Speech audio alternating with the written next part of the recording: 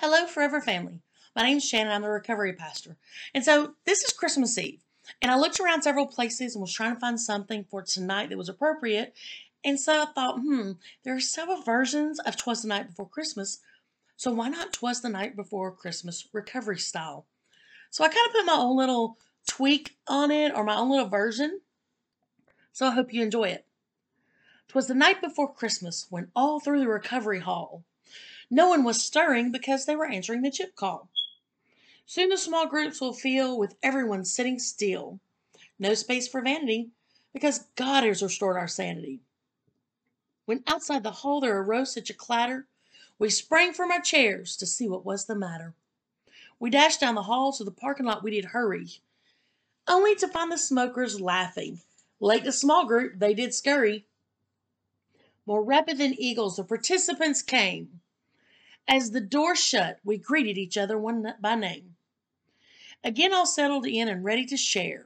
When time was up, we said the serenity prayer. It is this accountability that makes us think where we could have ended up in simply a blink.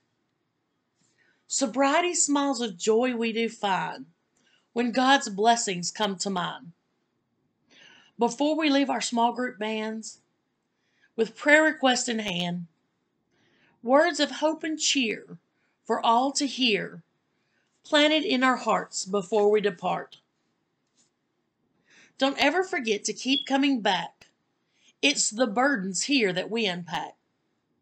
Because you are always welcome here for sobriety, celebration, and cheer.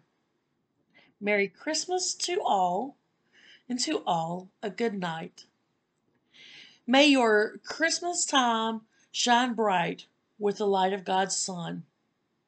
I hope that you are celebrating your recovery and sharing your testimony and encouraging others that it works when you work it. So if you know someone that needs a meeting, invite them. Show them where it's at. Help them walk in that first time, because that first time is very hard.